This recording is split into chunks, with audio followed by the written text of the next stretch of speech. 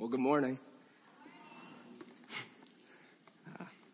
On the 10th day of the month of April in the year 1912, British shipping company White Star Line launched the second of its three Olympic-class ocean liners on its maiden voyage. Set to arrive in New York City only 8 days later, the Titanic's trip was cut tragically short. At 11:40 p.m., April 14th, the ship struck an iceberg that tore a gaping hole into its side. 2 hours and 40 minutes later, the Titanic sank in the ocean waters of the North Atlantic Ocean. Of the 2,224 documented people on board, over 1,500 did not survive. This horrible tragedy changed the world. New safety measures were set up to prevent such a catastrophe from ever happening again. At the time, the Titanic was considered unsinkable.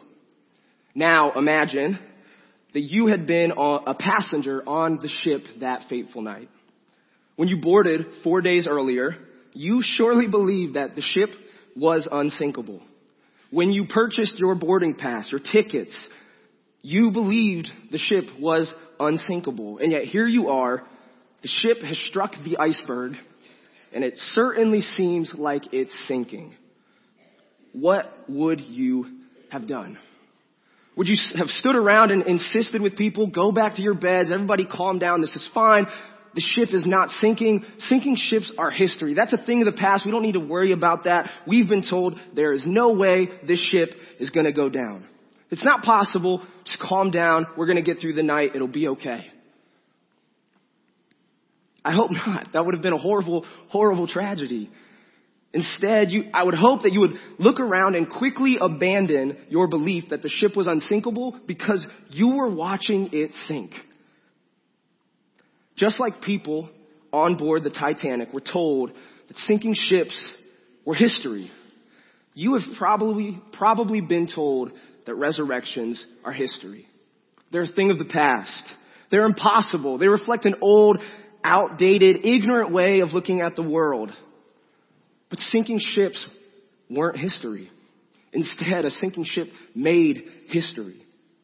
And this morning, I'm asking you if the resurrection is history, an old story that we've outgrown, an old way of thinking that doesn't matter anymore, or is it history?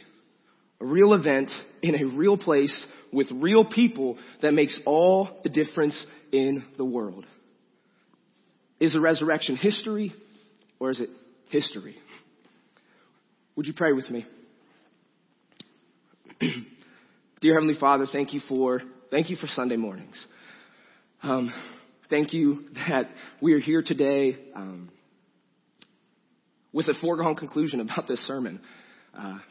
For many of us, we're walking in here, we are convinced of the resurrection. That's why we're here. That's why we're celebrating, worshiping on a Sunday morning, because we believe it was on a Sunday morning. We know it was on a Sunday morning when Jesus Christ rose from the dead and brought victory over death and assured us of forgiveness of sins and childhood with our Father in heaven.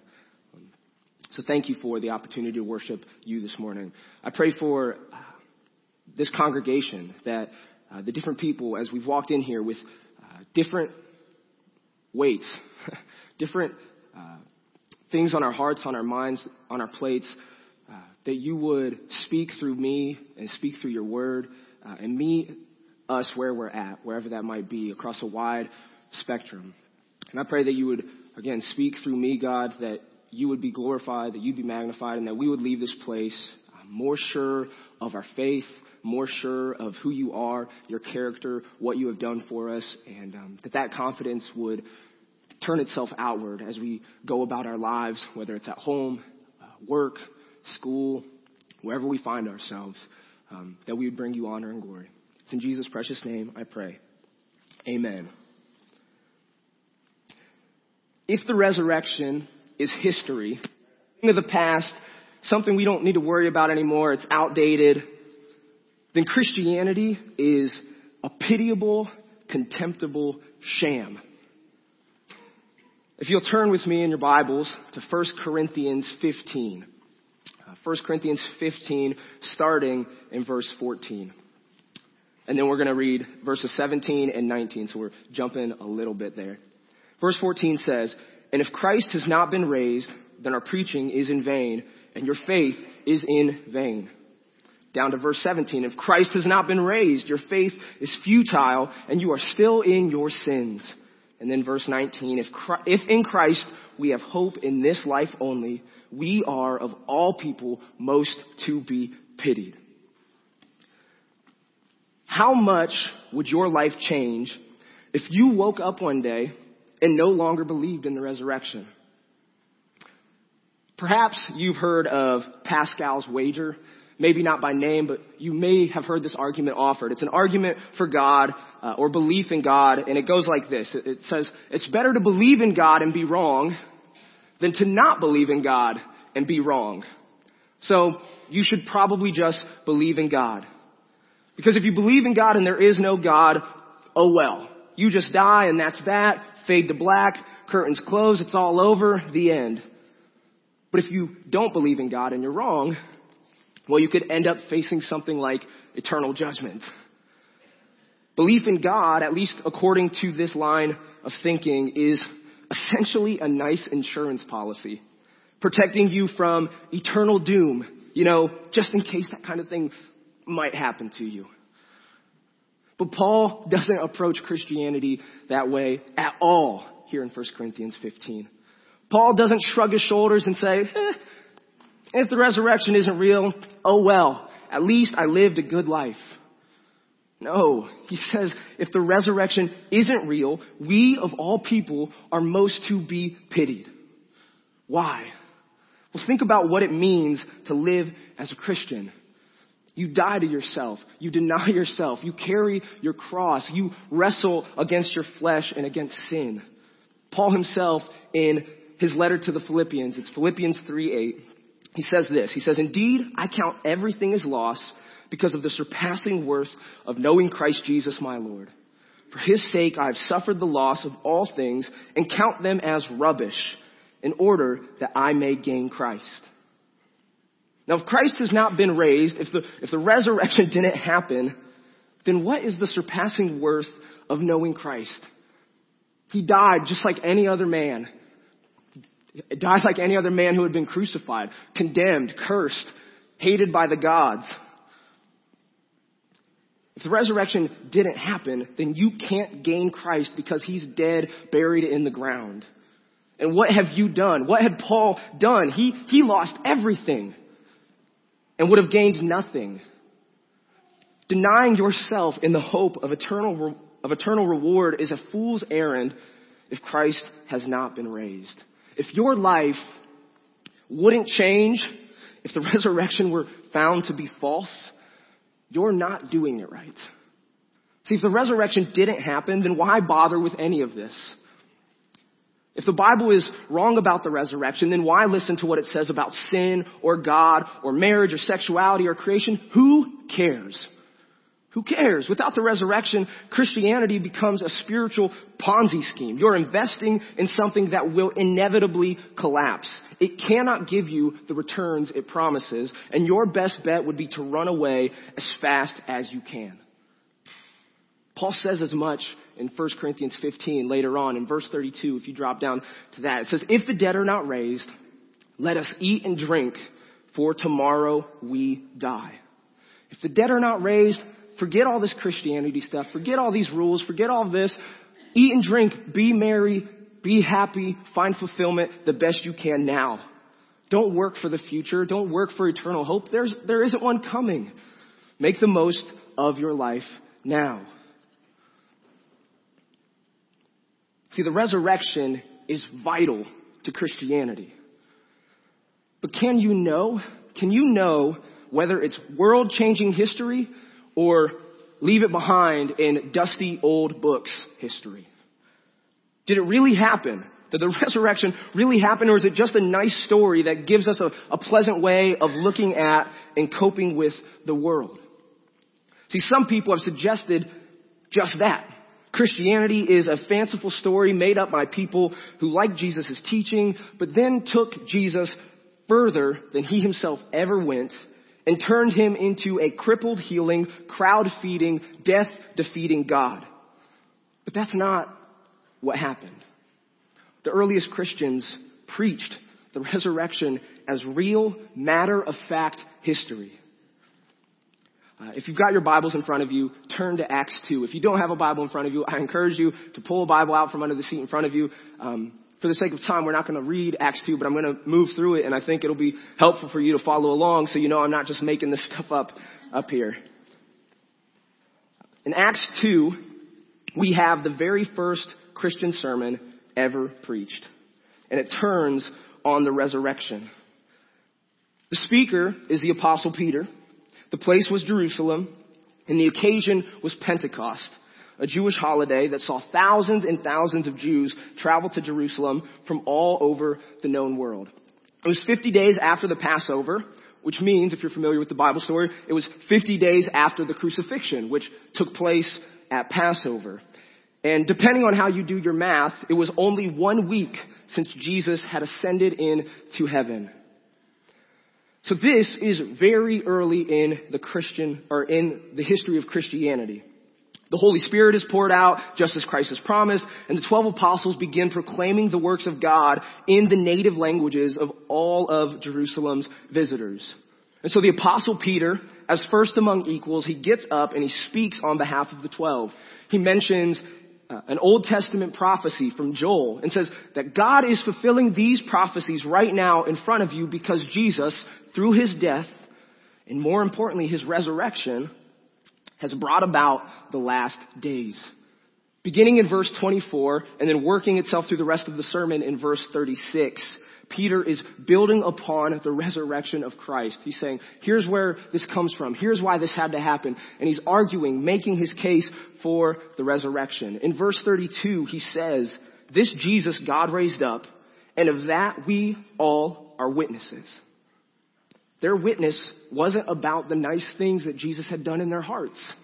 Their witness wasn't about Jesus living inside of them or making them feel happy. Their witness was an eyewitness account of what they had seen, the life, death, and resurrection of Jesus of Nazareth. For some, maybe many of you, this is great and convincing. Not that you, like I mentioned earlier, not that you needed convincing. Your approach to the Bible is the Bible says it, I believe it, that settles it. And praise God for those of you who can do that. But that approach isn't satisfying for everyone. Maybe you question the reliability of the Bible. It says some things that you can't quite figure out. And it says some other things that you just can't stomach. You don't want the Bible to be authoritative, inspired, God's word, because there are parts you don't like. And you don't want a God who says and does those kinds of things. If you struggle with accepting the authority of God's word, the Bible, see, we can still make this work. We can still make this work. And I can still use my Bible to do it. To prove, to show you, to demonstrate that the resurrection is history. So turn back to 1 Corinthians 15, if you can, and look at the beginning of the chapter, starting at the beginning, in verse 1. But before getting into the passage itself, I have to tell you why we can still use this, even if you don't believe the Bible is the supernatural word of God, even if you are skeptical and questioning. First, we know that Paul was a real person. We know this. This is as sure as any other fact of history. We know Paul was a real person. Second, we know Paul wrote the book of 1 Corinthians. Again, this is as sure as any fact in history. Third, we know that Paul was both smart and sincere. We know he's smart because we've seen other things he's written, like the book of Romans. He's a smart guy. And we know he's sincere because his life changed dramatically as a result of his conversion. Of course, being smart and being sincere doesn't make a person right, but it does mean that Paul, the smart and sincere convert, really, truly did believe what he was saying. So with that in mind, let's read 1 Corinthians 15, 1 through 7. It says, now I would remind you of the gospel I preached to you, which you received, in which you stand, and by which you are being saved, if you hold fast to the word I preached to you, unless you believed in vain. For I delivered to you as of first importance what I also received, that Christ died for our sins in accordance with the Scriptures, that he was buried, that he was raised on the third day in accordance with the Scriptures, and that he appeared to Cephas, that's Peter, then to the 12.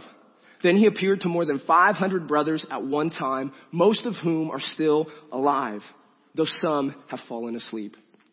Then he appeared to James, then to all the apostles.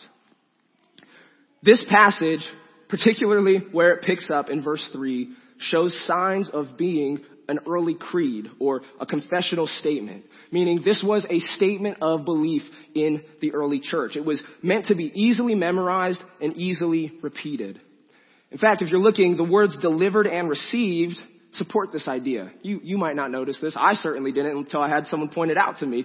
But delivered and received was a way of talking about teachings in Judaism that were intended to be memorized. They were intended to be passed down. You would deliver and receive these sayings as a matter of instruction, particularly in relation to the synagogue and religion.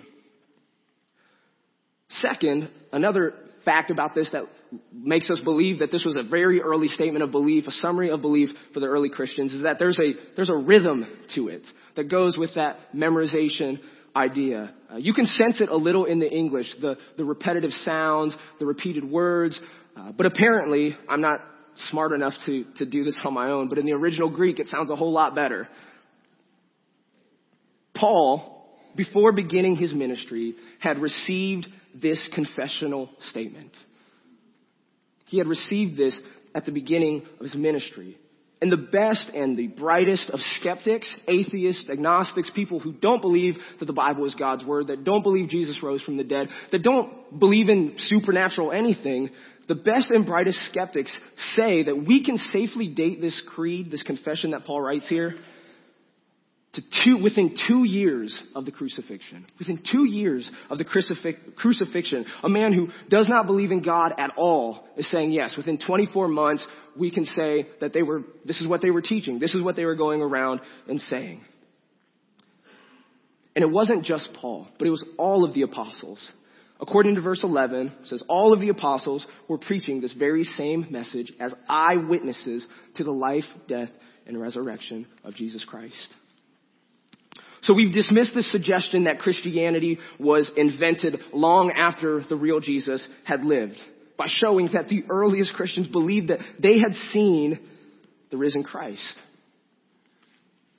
But how do we know all these people weren't just duped? How can we be sure that they hadn't misunderstood what they saw? Surely a resurrection can't happen. They just were confused, those poor ancient Israelites. Well, for starters, the disciples weren't anticipating a resurrection. In Luke 24, you'll find the story of the road to Emmaus. Jesus, having risen from the dead, appears to 2 unnamed disciples who are leaving Jerusalem. And they're talking about all that had transpired. And Luke says they were looking sad. He includes this detail. They looked sad. And so Jesus conceals his identity. He approaches them and starts talking to them, saying, what are you talking about? What's going on? And they say some snide remark like, are you the only person that doesn't know? Like, Jesus was here. He was doing all these great things, but they killed him. We thought he was going to redeem Israel. In fact, some women went to his grave and it was empty. And they said he's alive. Did they believe that? No. They were leaving Jerusalem looking sad. They had been told by these women that the tomb was empty, that Jesus was alive, and they were walking away from Jerusalem, leaving it behind, not because they were expecting a resurrection, but because they didn't believe it.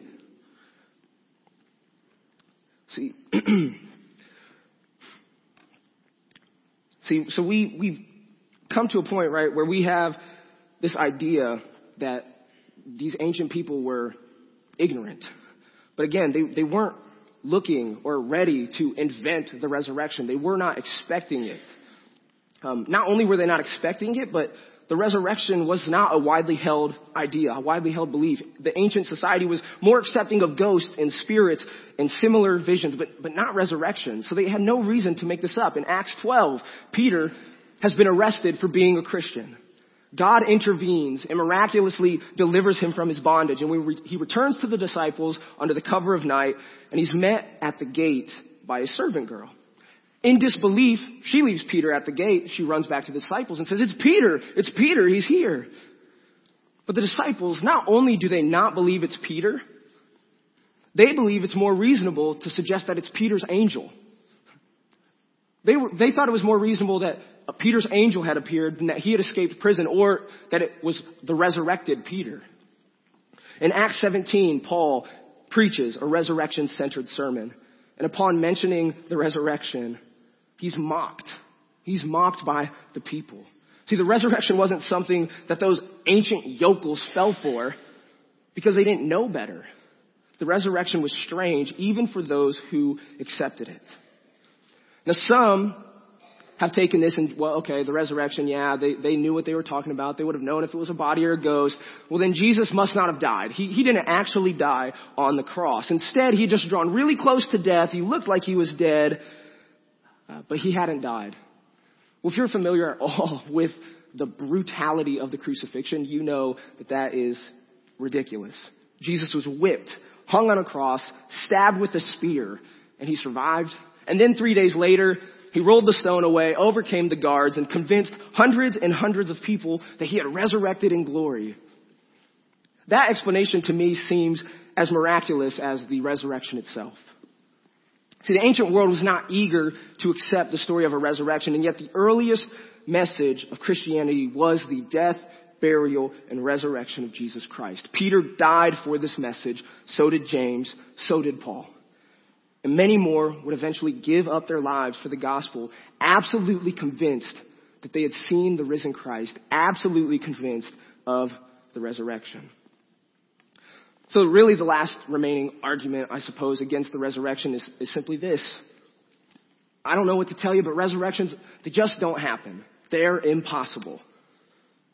To which I say that's an awful lot, like standing on the sinking Titanic and insisting that the ship can't sink. Sure, the Titanic won't sink just as long as you don't think there are any football field-sized icebergs lurking in the ocean. And sure, resurrections are impossible just as long as there isn't anything beyond this world. Nothing supernatural, no God above us. But that's just the point. That's the point. In order for us to accept the resurrection as history, we have to accept that there is something supernatural at work in the world. If you don't believe in miracles, if you think that science can explain everything, that the material world is all there is, then you have to explain away the church's foundation that Jesus Christ, as a matter of history, truly rose from the dead. You can't say he never lived, because the best skeptics agree he lived. You can't say he never died, because the best skeptics say he died, and he died on a cross. You can't say his body was found, because that would have put an end to this whole thing a long time ago. You can't say the original disciples were naive. They weren't expecting a resurrection any more than the next guy, maybe even less. You can't say the resurrection was added later to the Jesus story because they really liked the guy and they thought it might be nice. And so it boils down to this. Is there a God or is there not? Could the Titanic sink? History says yes. Eyewitnesses confirm that yes, the Titanic could and did tragically sink. So is the resurrection history or history? Every Sunday that we gather, we are bearing witness to the historical resurrection of Jesus Christ. Yes, we are no longer eyewitnesses, but we trust in the eyewitness accounts that have been passed down to us.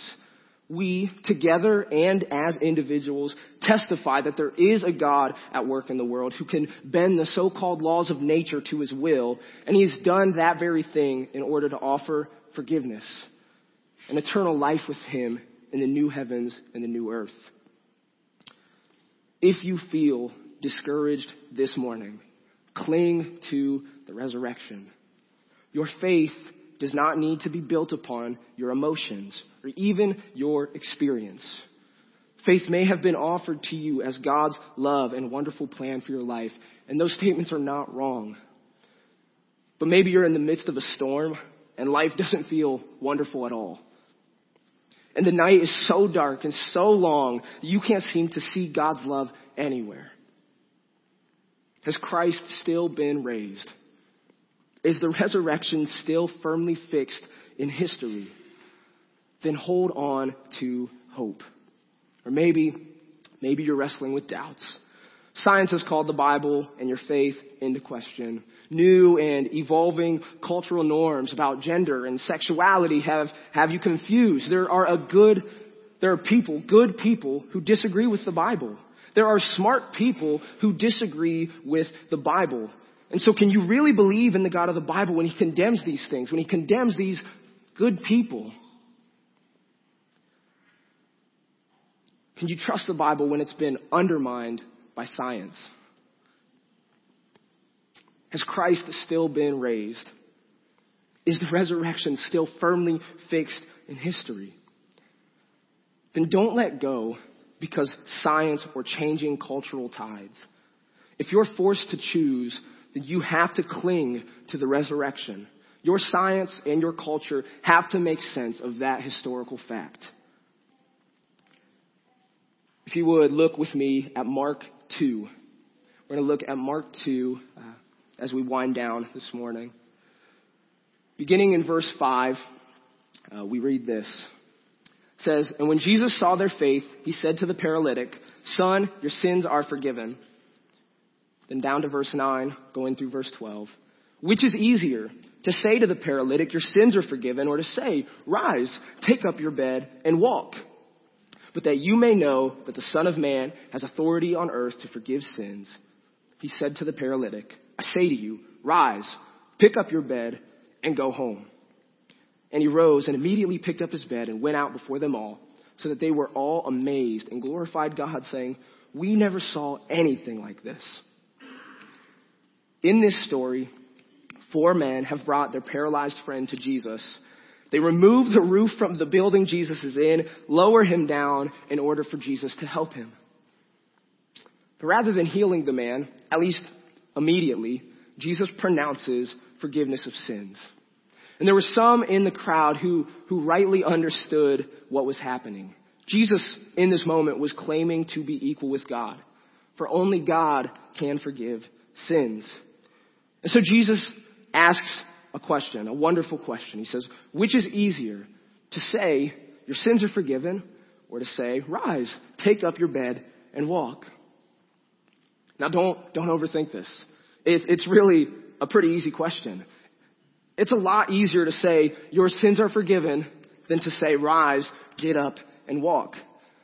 You can't see the forgiveness of sins. There's no way for you to really know, for you to prove whether I can forgive your sins or not. But if I say to a crippled, paralyzed man, "Rise, get up and walk," and he doesn't rise and get up and walk, people are going to know pretty quickly that I'm faking. The power of Jesus' healing of this man is meant to demonstrate, to prove that he is also powerful to forgive sins. And so it is with the gospel. Which is easier to say, "God loves you and has forgiven your sins and adopted you as a child," or "God raised Jesus from the dead, therefore repent and believe"? It's much easier to say God loves you and has forgiven your sins and adopted you as a child. And there's nothing untrue at all about that statement. It is great news. But as you look at it, it's much more difficult to say Christ has risen from the dead, therefore repent and believe. But in order that we might believe, that we might know, that we might trust that Jesus will judge the living and the dead, that he will forgive those who trust in him, and he will condemn those who have rejected God, God has raised Jesus from the dead. The best explanation for what happened to Jesus of Nazareth is that he was raised from the dead. And if that's the case, something supernatural is at work. There is a God, and he has revealed himself to us in history in the person and work of Jesus Christ. That cannot change. It's set in stone. There is nothing that can go back and change what has already happened. So come what may, storm, sunny sky, a mountaintop meeting with God, or a walk through the shadow of the valley of death, rich or poor, we can confess with Paul and the earliest Christians that Jesus died for our sins in accordance with the scriptures, that he appeared to many after his resurrection. Not because it feels good to say, although it might. Not because it always makes the most sense, because it won't. We can say that. We can affirm that because it happened. It really did happen. The resurrection is history. Praise God. Let's pray.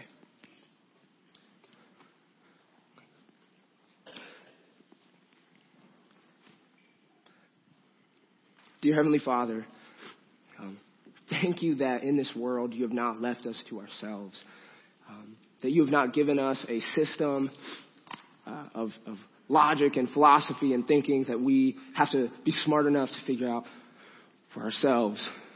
God, there certainly is that. There is that aspect of studying and knowing you and finding beauty and finding rich truth as we go deeper into those things, into our theology and our study of you.